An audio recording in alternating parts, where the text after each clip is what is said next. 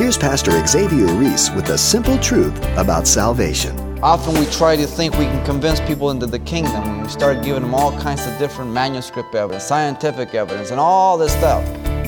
Now, God may use some of that, but don't be deceived thinking that you have convinced someone to be a Christian. That person comes to Jesus Christ because God has rent their heart, they've been convicted of their sin, they see themselves as they really are, and they call upon the name of Jesus Christ.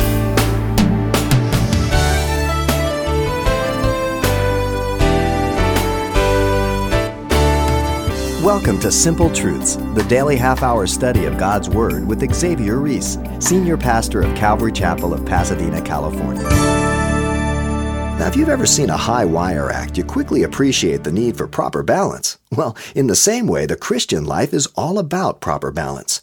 Today, Pastor Xavier shares how important it is for the church to have balance in all aspects of ministry. Now, let's join him for this provocative study from the book of Matthew, appropriately titled, The Ministry of Jesus. Matthew chapter 9, verse 35. We want to look at what the Scriptures teach regarding the ministry of Jesus Christ. As we look to the church today, we see many different facets of ministry, various emphasis on ministry. But as we look to the Scriptures, we see that Jesus had a balanced ministry. He gave emphasis to three aspects of ministry, which overall covers all of the needs of man. As you know, he has began his ministry of preaching, concurrent with John the Baptist. Then he went on to teach his disciples. Coming down from the Sermon on the Mount, beginning chapter 8 and chapter 9, you have a series of 10 miracles. As Jesus comes down from the Sermon on the Mount, he not only exemplifies the model of the kingdom through his person, but he demonstrates the power of the kingdom through his ministry. Notice in verse 35 of chapter 9, after these 10 miracles, it says, "And Jesus went about all the cities and villages, teaching in their synagogues, preaching the gospel of the kingdom, and healing every sickness and every disease among the people." This is the ministry of Jesus. Preaching, teaching, healing. Teaching is mentioned first. But we're going to take them in that order: preaching, teaching, and healing. Again, turn back with me to chapter 4. Verses 12. When Jesus had heard that John had been put in prison, he departed to Galilee. And leaving Nazareth, he came and dwelt at Capernaum by the sea there. And he quotes the prophecy that was spoken about in the Old Testament about coming to the Gentiles and bringing light to them. And in verse 17 says, "From that time Jesus began to preach and to say, 'Repent, for the kingdom of heaven is at hand.'" Jesus began to preach the message of the kingdom, the gospel of the kingdom. This was the first step that we see in the ministry of Jesus, as he preaches to those who have not the light of Jesus Christ, those who are sitting in darkness, those who have no idea about spiritual things. They may be religious, but don't confuse being religious with being spiritually aware. There are two different things. And we confuse that today, thinking because people say, "Well, I believe." Well, what is it exactly that you do believe in? Is it the gospel of the kingdom, or is it religion?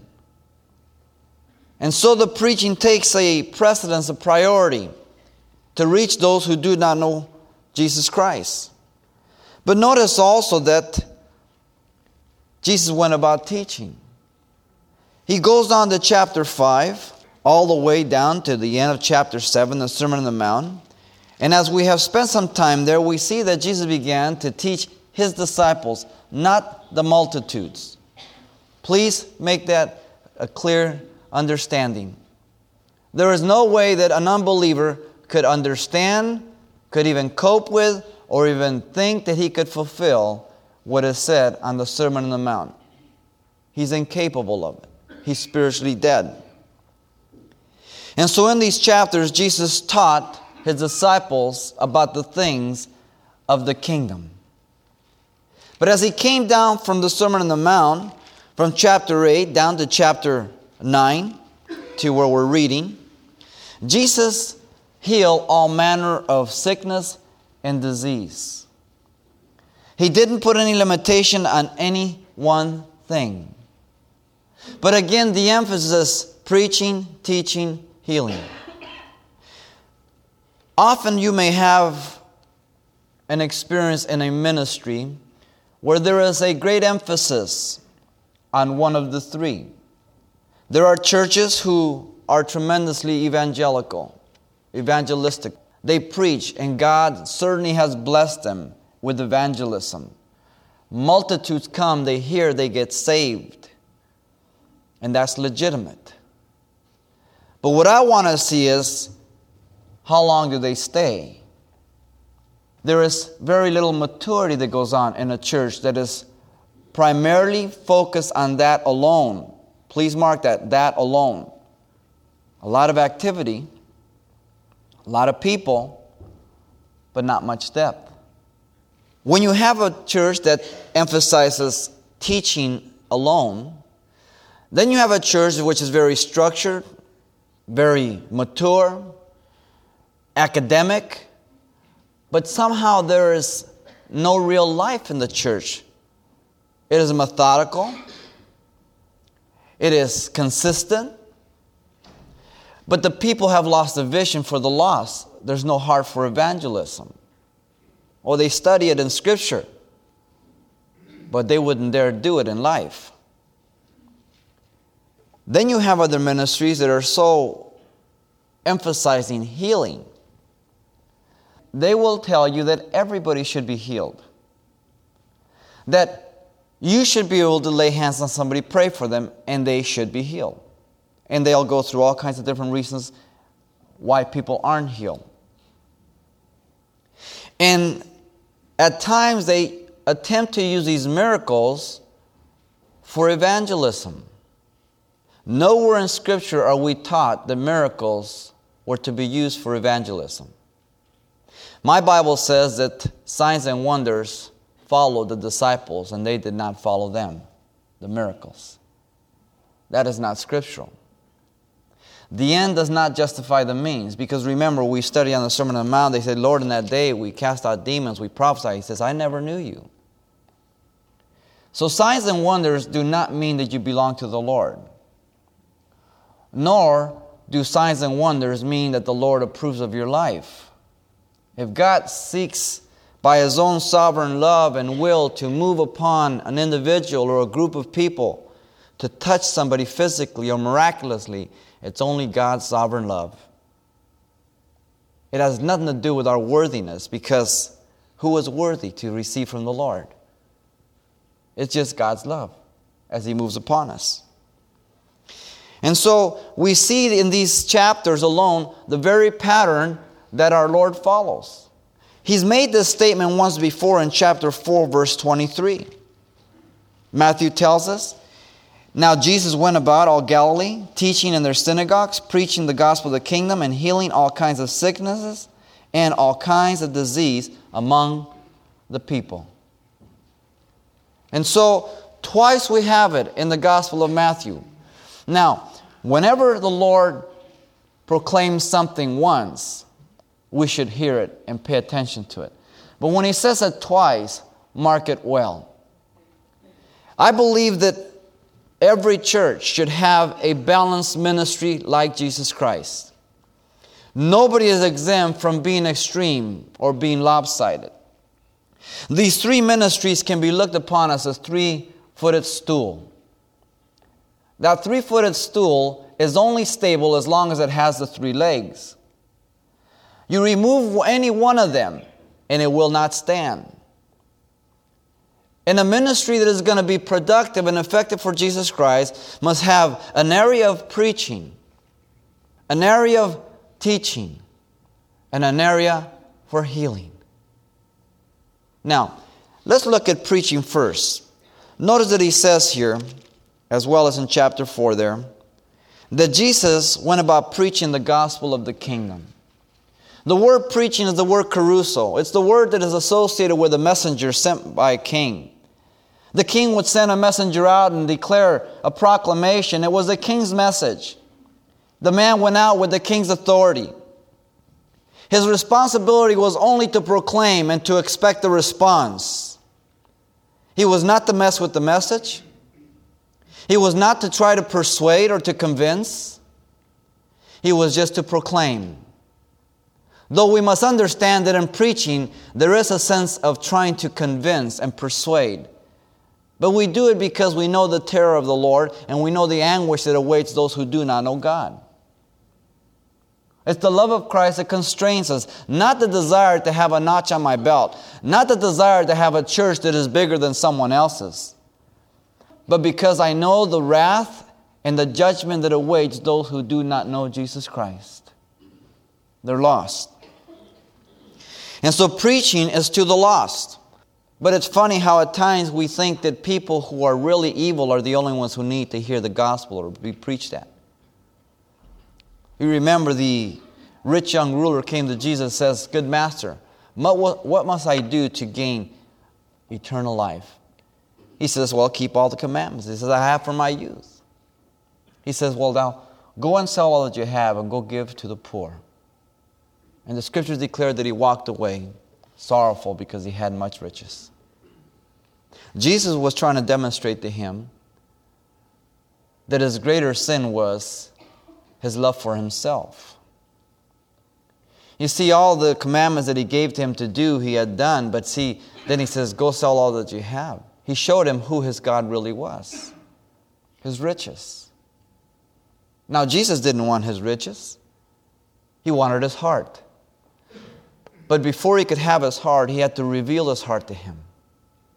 And God has chosen, as Paul says, by the preaching of the gospel, by the foolishness of preaching, not by the preaching of foolishness. Please mark that well. By the foolishness of preaching. The method by which where a man would proclaim the proclamation of God, that God is able to save man, and that he's able to forgive him of his or her sins.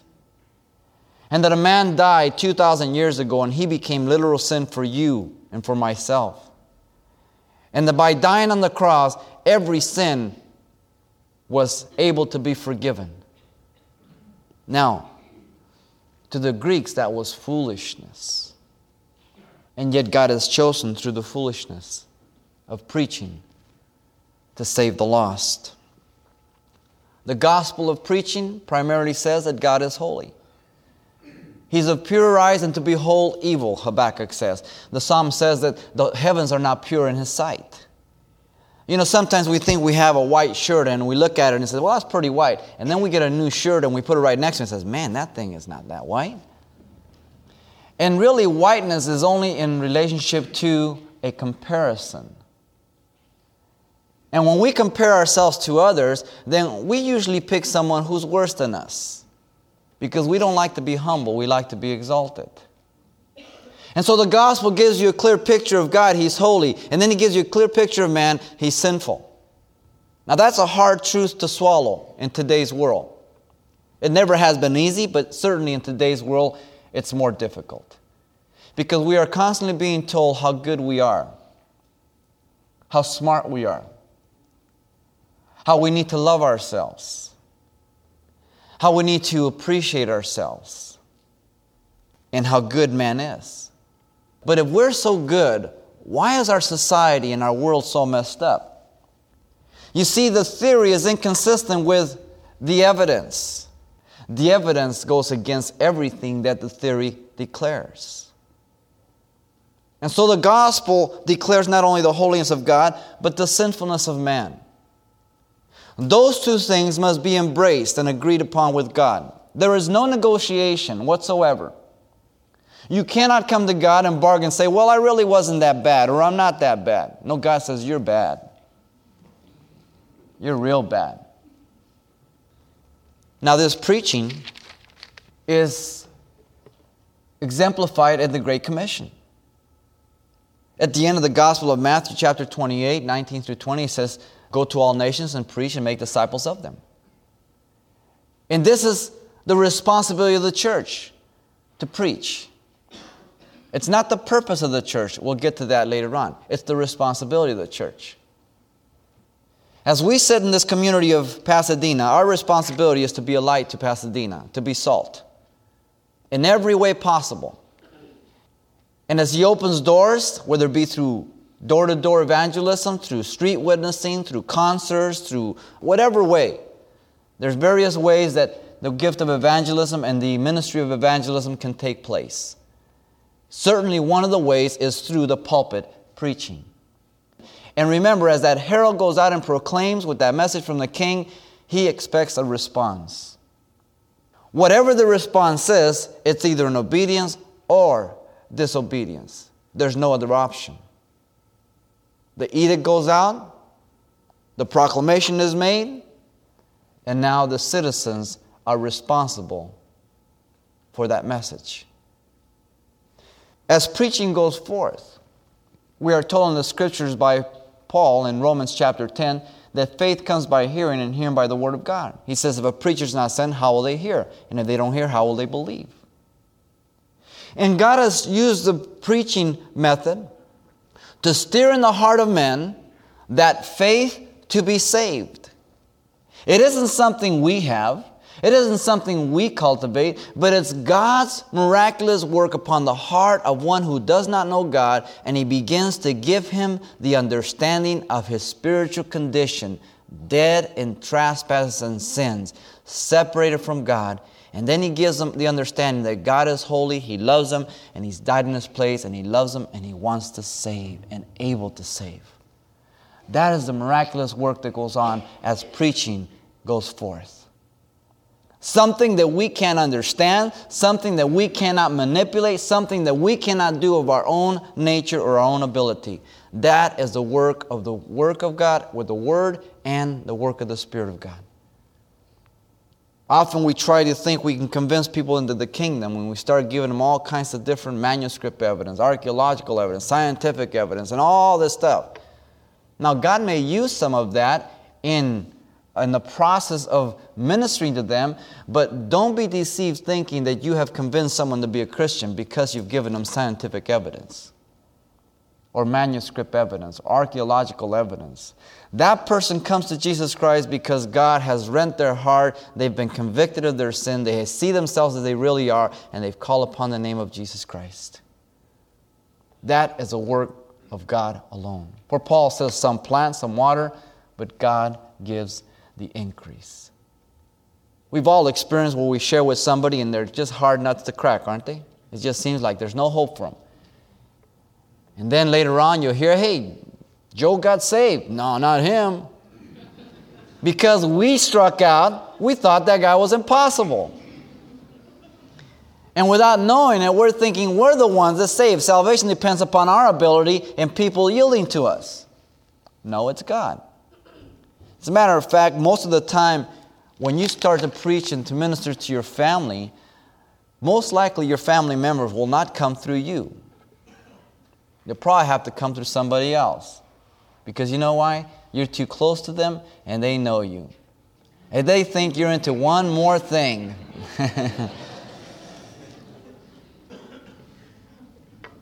But they're more open with somebody else. And sometimes, it's just a real nonchalant, just real light witness. And God just zaps them and they're born again. That's the work of God. And so as preaching goes forth, that's why the gift of evangelism is just such a tremendous gift. As you see it go forth, it's amazing as people respond.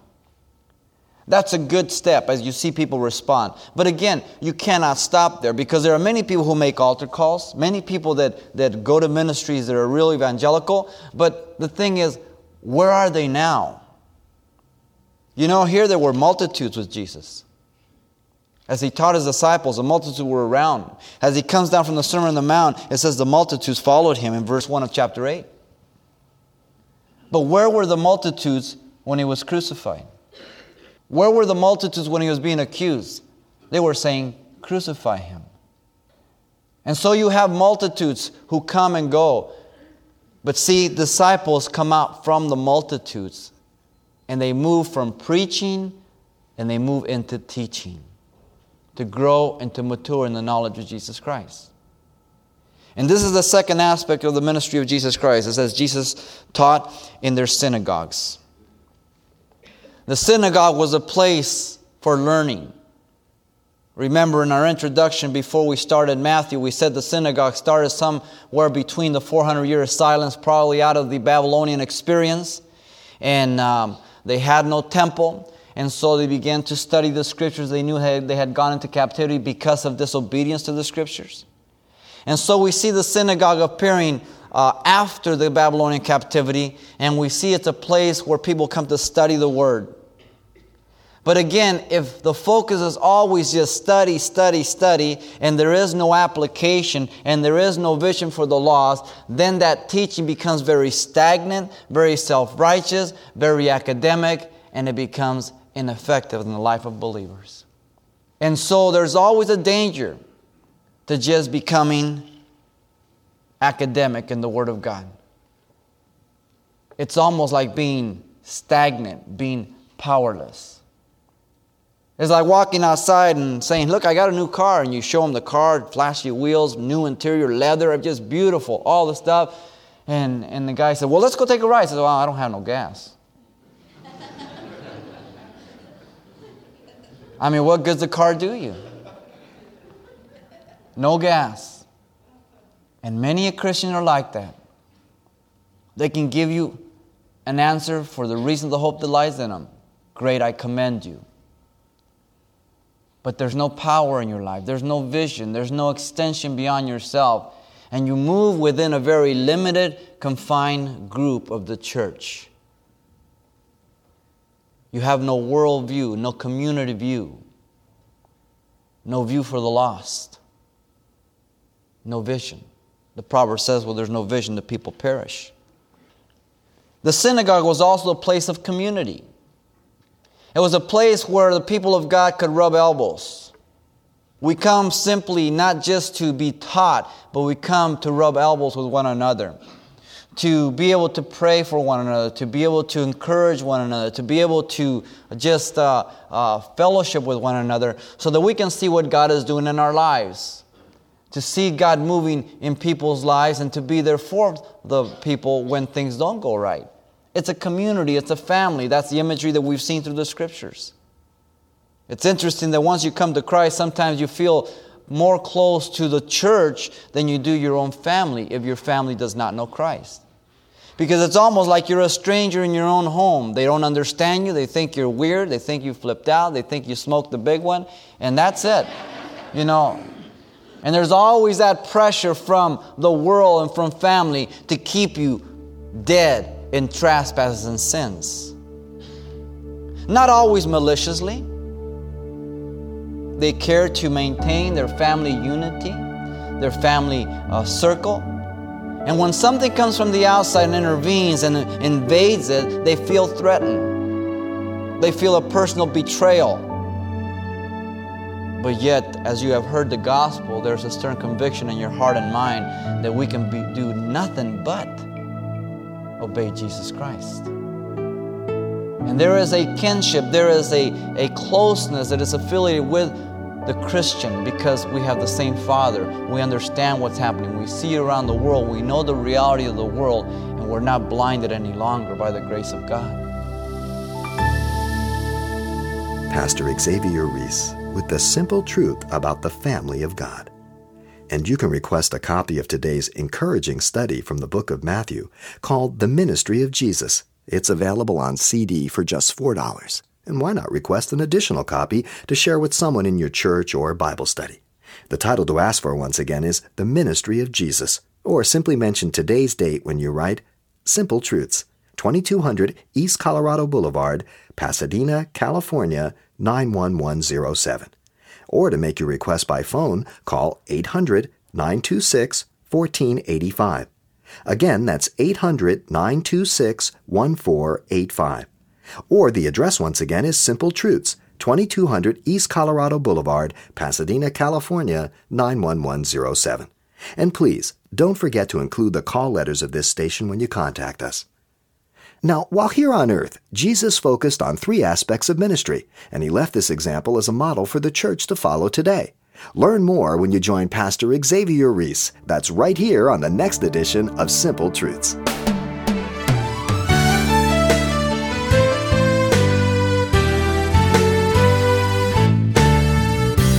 Simple Truths with Pastor Xavier Reese, a daily half-hour broadcast, is a radio ministry of Calvary Chapel of Pasadena, California.